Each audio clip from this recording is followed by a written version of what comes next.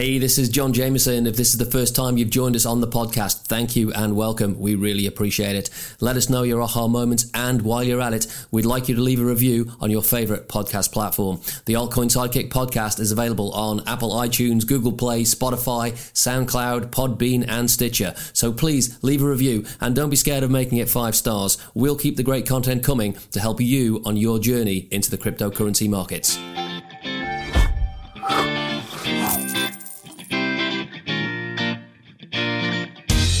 Inversely proportional to consumer demand in cryptocurrencies is government fear.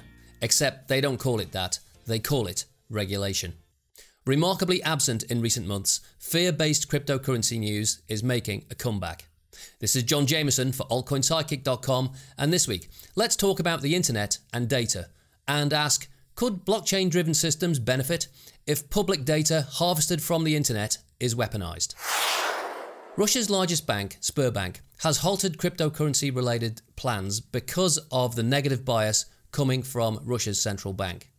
India is proposing harsh penalties, including lengthy jail time for anyone caught dealing in cryptocurrencies, and Hong Kong's securities regulator is expressing concerns over the lack of regulation for dealing with fraud involving cryptocurrencies. Step 1. The setup. In Machine Gun Preacher, we discussed what motivates societal change and government reactions to it. And today, more than ever, the news dished out to the general public is dumbed down, simplified, and nearly useless. Unless, of course, you are what Aldous Huxley described in A Brave New World as an epsilon semi-moron. Add into the mix the problem of fake news, and all of a sudden, you have a problem. And it's not just mainstream media. It's getting harder to find out stuff. The search engine rankings are dominated by articles titled 3 Ways to Do X or 7 Things to Avoid If You Do Y, and comment and quote articles endlessly rehashing press releases over and over. Same news said in different ways by content spam. The public is more confused than ever.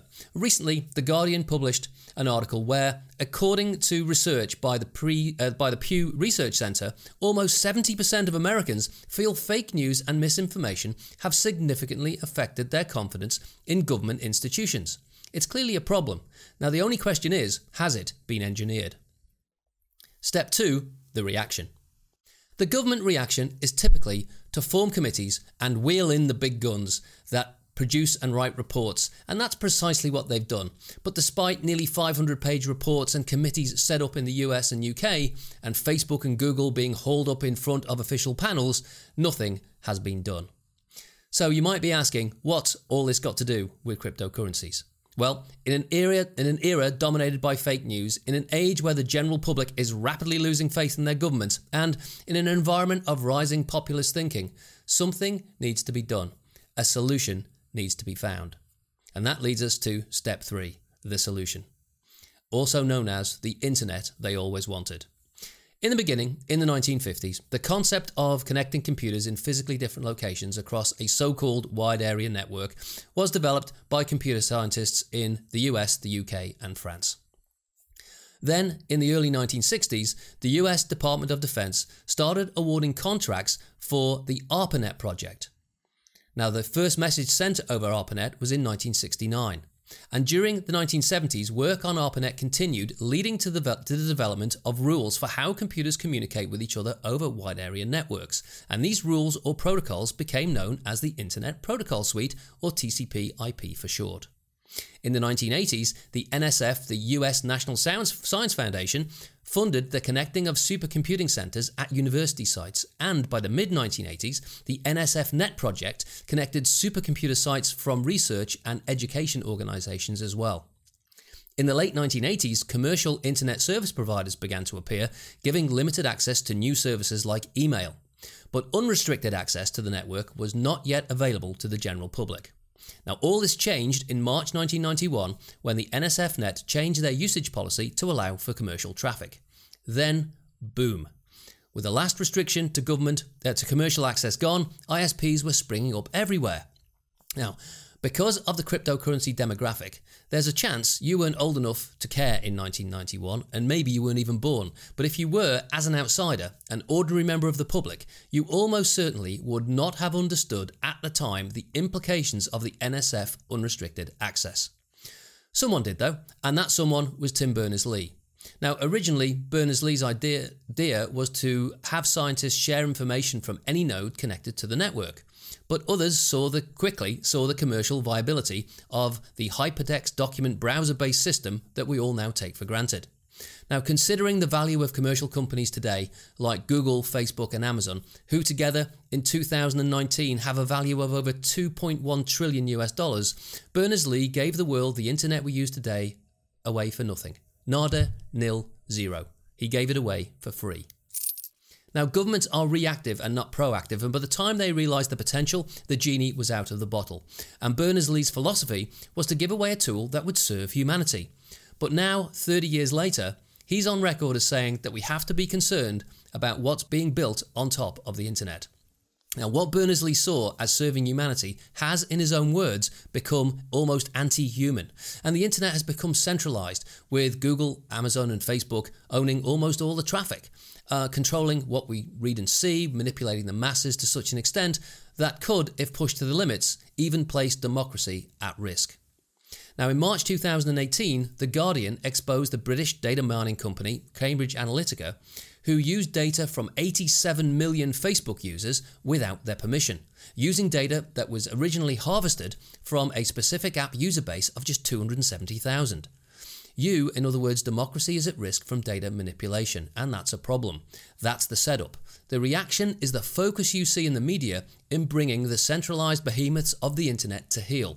The solution is the internet that governments always wanted. Decentralised infrastructure with centralised control. Their control.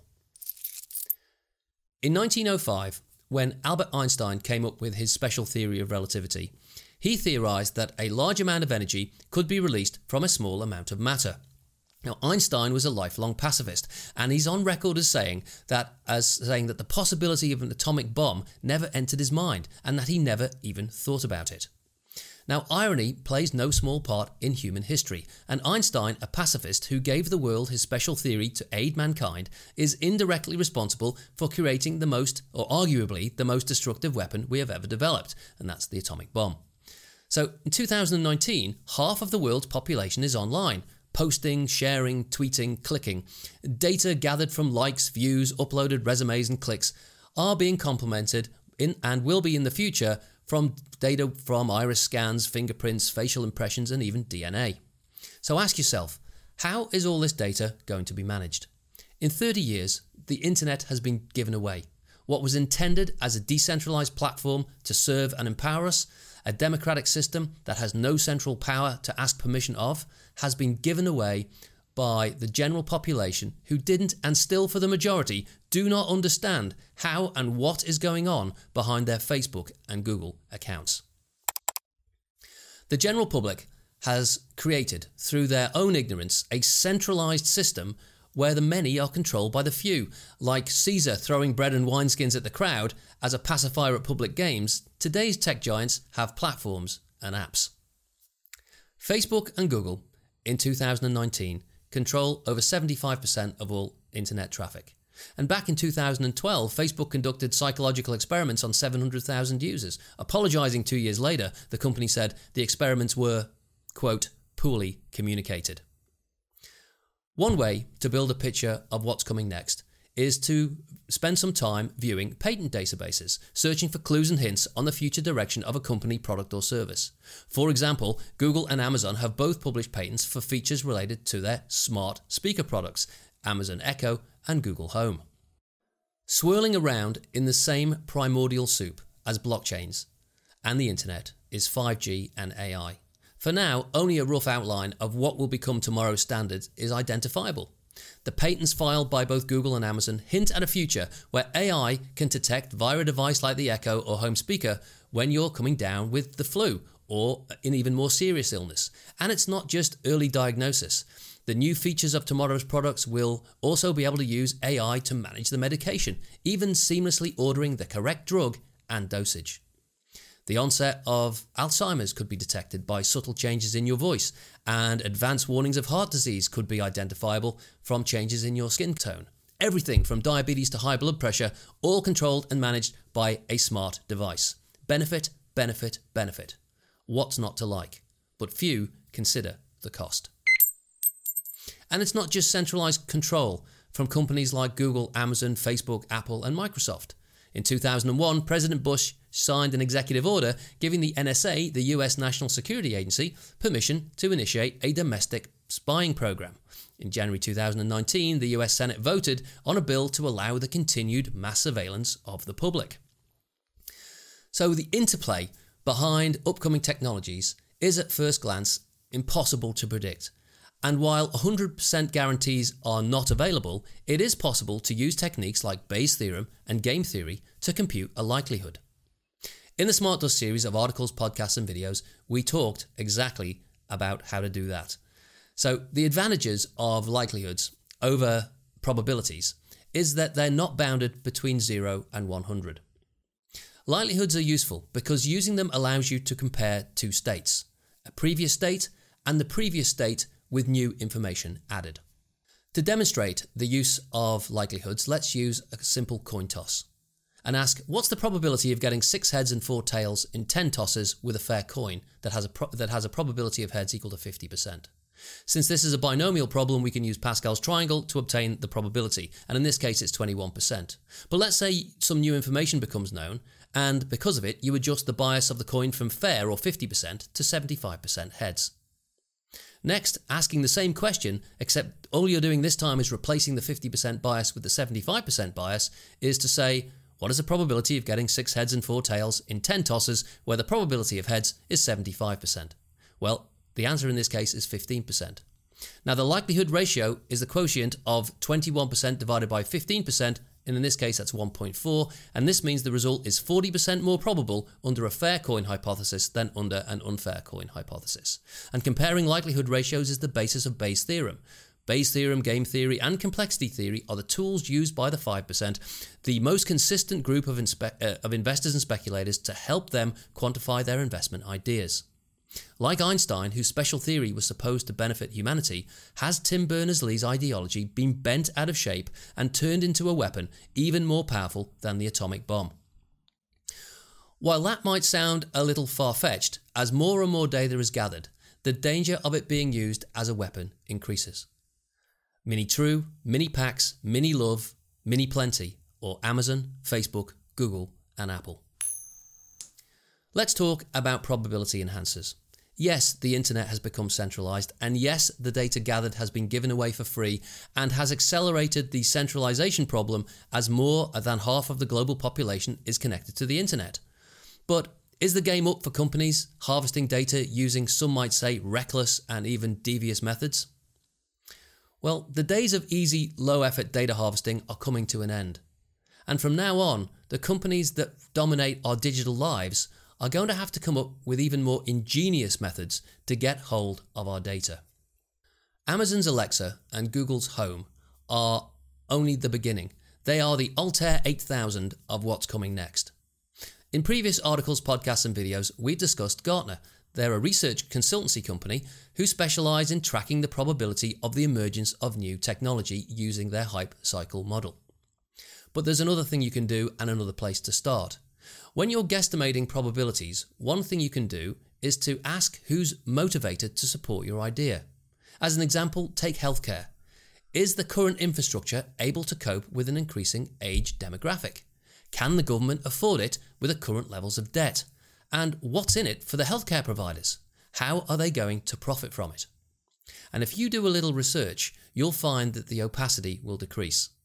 So again, what's this got to do with cryptocurrencies and blockchains?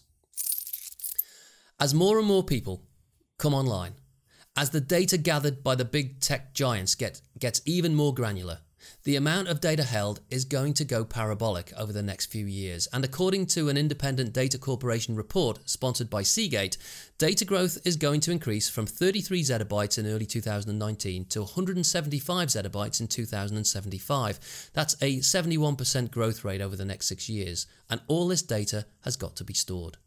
Blockchains are databases, and while there are many different blockchains powered by different types of algorithms, the most common are proof of work and proof of stake.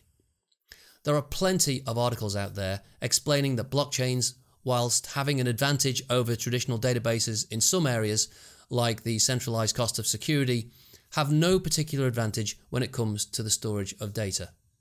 And that point of view is good for now, and that's because why? Well, because if they did, if the potential or the true potential was seen, POS blockchain algorithms that power cryptocurrencies would not be selling for pennies. They'd be selling for an awful lot more. Now, when looking for long-term investment ideas in cryptocurrencies and in the blockchain's ecosphere, remember the internet of tomorrow, driven by the problems of today, will be always on, always tracking, always monitoring, always listening, and always watching. Why? Because it will always be learning about you. This is John Jameson for altcoinsidekick.com, and I'll see you next time. Hey, this is John Jameson. We hope you've enjoyed this podcast and you've got a lot out of it. Don't forget to rate us on Apple iTunes, Google Play, Spotify, SoundCloud, Podbean, Stitcher, or your favorite podcast platform. Your review will help spread the word and allow us to create more thought-provoking content for you, covering all things crypto, not just the individual coins and tokens, but the societal trends and motivations behind the rollout of blockchain technology. The internet is being re-engineered and not 1 in 100,000 realizes it's happening. Welcome to the revolution.